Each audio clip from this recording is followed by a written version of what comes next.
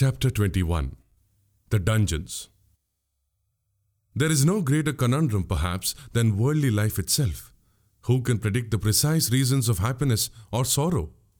The sky stays pristine for long, and then suddenly, rumbling clouds charge, thunder crashes in all 8 directions, darkness surrounds the earth, lightning flashes threateningly, and the rain simply pours. Sometimes it seems as though there isn't a whisper of a breeze anywhere in the world.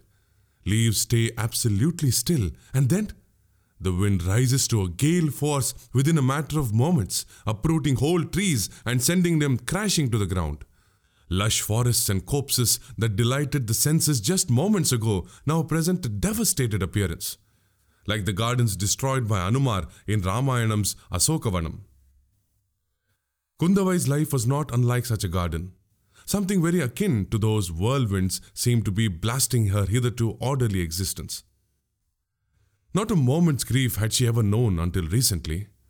Life to her had been one of unalloyed enjoyment, an endless carnival of gaiety and delightful interludes. Her days seemed full of song and dance, pretty dresses and fabulous ornaments, exquisite art and fabled epics, walks in palace gardens, and serene evenings upon lavishly decorated boats. Her father, mothers, brothers, ministers, teachers, numerous maids and attendants, everyone in her life doted on her. She was the center of their universe, and they did not scruple to show it. Her only acquaintance with sorrow was from a distance, through sentimental epics or plays that wrung viewers' hearts. And so, when it did finally enter her existence, it was with a monumental crash and in everlasting, distressing waves, battering her senses and throwing her into disorder. Her father's health was precarious. The Samrajyam lay in a perilous state. Her brothers were stationed far away, beyond her call. Her country was about to suffer some sort of catastrophic disaster, according to the astrologers and soothsayers who murmured mysterious predictions. Devious conspiracies abounded in secret corners. People seemed fathoms deep in nameless terror. Kundavai, the proud descendant of countless generations of iron-hearted warriors, possessed enough courage to weather these and far hardier storms. Her faith in her own intelligence was unwavering.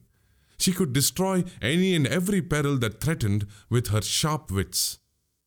That, at least, had been her belief, until something happened. Something quite inconsequential, or so it had seemed. An unexpected meeting, but one that had shaken her very foundations, quaking her heart, strong as the proverbial diamond, crumbling her iron resolve. The moment she met Vandyadevan, her heart, a bud until then, untouched and unmoved, unfurled into a fragrant flower. But oh, what a misfortune! A bee had found its way into the bloom that same instant, and began to sink its poisonous fang into the delicate petals, inflicting a sea of pain. Mama, how agonizing! Oh, how she writhed at the idea that the Vanar warrior might have been imprisoned. As for the cruel insinuation that he might have been killed, her heart nearly broke then. The monumental effort she had to make, trying in vain to mask her anguish. Many were her near and dear ones, parents, siblings, companions, dear to her, and yet, why must she care quite so much about a mere passerby, someone she hadn't met more than 2 or 3 times, and in a formal manner to boot? But this was no time to wonder and moan about her wayward heart, analyze her inner turmoil and work down to its root cause. No, she would have to ignore ill omens and bad predictions, thrust away superstition and false reports, gather her spirits and begin her interrogations, accomplish what she had to do. She sent a message to Chinna Pazhuvettariyar that she would be visiting him that afternoon, and promptly did so. The women of the palace extended her a warm welcome, showering her with their hospitality. The princess spent a while in their company, discussing various inconsequential matters. Then she made her way towards the Sittira Mandapam, where awaited Chinna Pazhuvettariyar. He began to escort her around the gallery at once, pointing out the various portraits and describing their merits in great detail.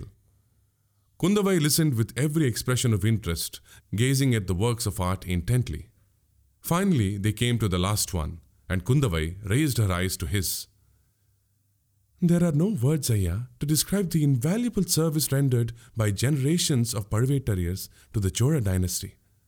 This is our good fortune, Amma. Kalandaka Kandar received his compliment with dignity. And there's no doubt either that nothing can equal such stellar service, save perhaps the vast Samrajyam itself. Taye, what sort of words are these? But surely you could afford to wait until the Chakravarti's reign is at an end and he is safe in Kailasam?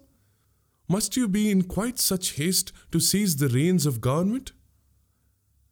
Chinna Pazhuvettariyar's agonized expression was a clear indication that these words had torn his heart with the swift pain of arrows. Beads of perspiration dotted his forehead. His limbs began to tremble. His very moustache quivered with emotion. Amma, he brushed away the sweat with some agitation. Pray, why this wrath? Do you seek to send me straight to Yamalogam with your verbal missiles? I do not possess such power, Ayya, and well do you know it. Why, the god of death himself would shudder to enter your presence, wouldn't he? What price a foolish young woman such as myself?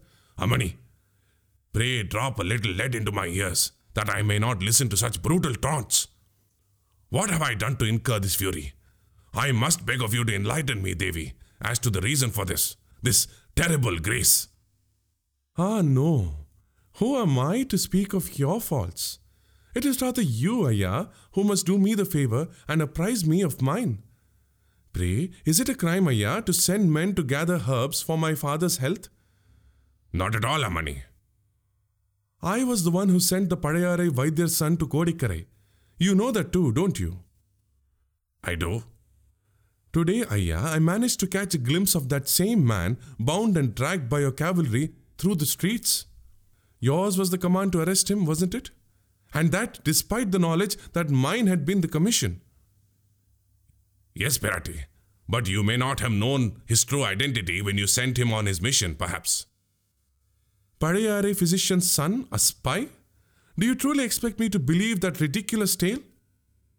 But if we were to have confessed it, what else can we do but believe it, Taye?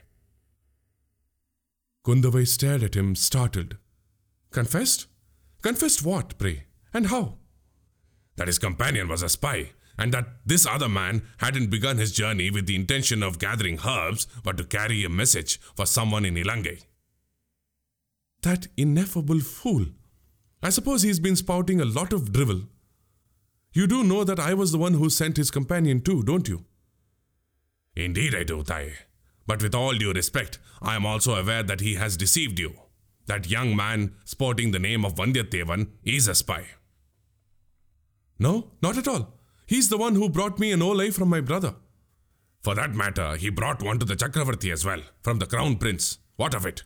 Spies must usually make use of some such ruse to accomplish their ends, mustn't they? I suppose you have incontrovertible proof that Vandiyathevan is one, Ayya? If he isn't, why must he choose to travel along little-known paths instead of taking the Rajapatai like an honest man?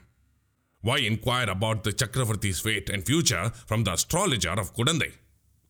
As to inquiring about the Chakravarti, why? I did much the same myself.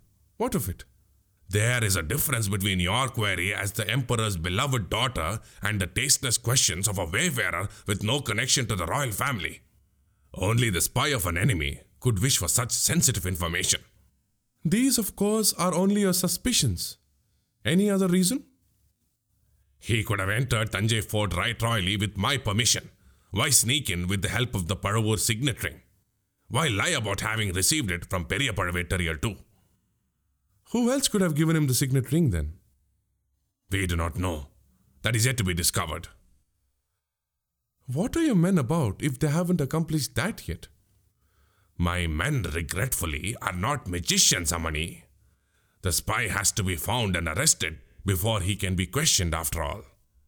Where's the guarantee that he will reveal the truth if so? We have our ways of dragging information out of prisoners, Taye. There are the dungeons, for instance, and it seems our spy was well aware of their existence. Why else would he disappear without a trace and escape the fort in the dead of the night? Not to mention stabbing Sambhuvarayar's son in the back too. Where's the proof that he did? Kandamaran's own testimony, of course. Not good enough. I say that he didn't stab the Kadambur prince in the back. Beg pardon? But did you actually see this for yourself, Amma? No, but just one look at his face and I can tell if a man is innocent or a hardened criminal. The rogue of a spy is fortunate indeed for having gained your invaluable support. Alas, that I have been singularly unprivileged in that quarter. You keep referring to him as a spy, Ayya. If he wasn't, why wear a mask and enter the city of Padayare in the company of street play artists, Amma? Why set off towards the Kodikkarai port in a disguise? Why secret himself in the forest a whole day at the very sight of my men? And sail to Ilangai at nightfall? Oh, he managed to escape in a boat, did he? Your men couldn't get their hands on him? Kundavai's question was drenched in unholy glee. I hate to admit, but that deceitful mole managed to trick his way out of our nets, and my dolts of men have returned, the physician's son in tow. Ignoring that wretched spy, Ayya, the Vaidyar's son must be freed at all costs. I sent him on his mission after all, and am certain that he is innocent. He may not have been a spy himself, Amani, but there's no doubt that he aided and abetted one. Stuffed my men full of great many ridiculous tales at one and deceived them, enabling the real spy to escape in a boat. Be that as it may, the Vaidyar's son must be released. You must absolve me of all responsibility regarding that, Amma. Believe me when I say that dangers threaten this land from all four directions. Our enemies may rise against us any moment. Veerapandian's precious Abatittavis have sworn to exact revenge on the Chola dynasty, not to mention treacherous conspiracies being hatched all over the kingdom. If we were to incarcerate everyone guilty of plotting against the king, Ayya, these prisons would run out of room. But as long as we have some, you may as well set it aside for the real conspirators. Now, release the Vaidyar's son at once. I am afraid I cannot take it upon myself to do so, Thai. What of the Chakravarti's own command? Or would you choose to disregard that as well? There would be no need for one, Amma. All the world knows that Ilaya Pirati's slightest wish is tantamount to a sacred command from the emperor. Here is the key to the dungeons, Devi. I shall leave it in your care. You may unlock the door and do the deed yourself. And while you're at it, kindly do grant freedom to anyone else you feel like honoring with your condescension. You and you alone will be held responsible for the consequences. Kalanda Gakandar handed over a truly gigantic key as he made his official speech. Very well, Ayya, Kundavai retorted, while throttling the anger that threatened to overwhelm her. Loss or gain, on my head be it. She took the key into her possession. Does that satisfy you? Should this ancient Chola Samrajyam find itself at the mercy of unimaginable peril? The guardian of the Tanjai fort commented warily. I shall count only 2 women responsible. I am one. Who's the other? The Ilaya Rani of Paduvur, of course. Kundavai's lips twitched with amusement. You dare class me with the dictator of the Chola Empire, Talabadi? If this ever falls upon Periya Pazhuvettariyar's ears, you'll be banished from this country at once. That is music to my ears, retorted Chenna Pazhuvettariyar. I shall welcome such a fate with enthusiasm.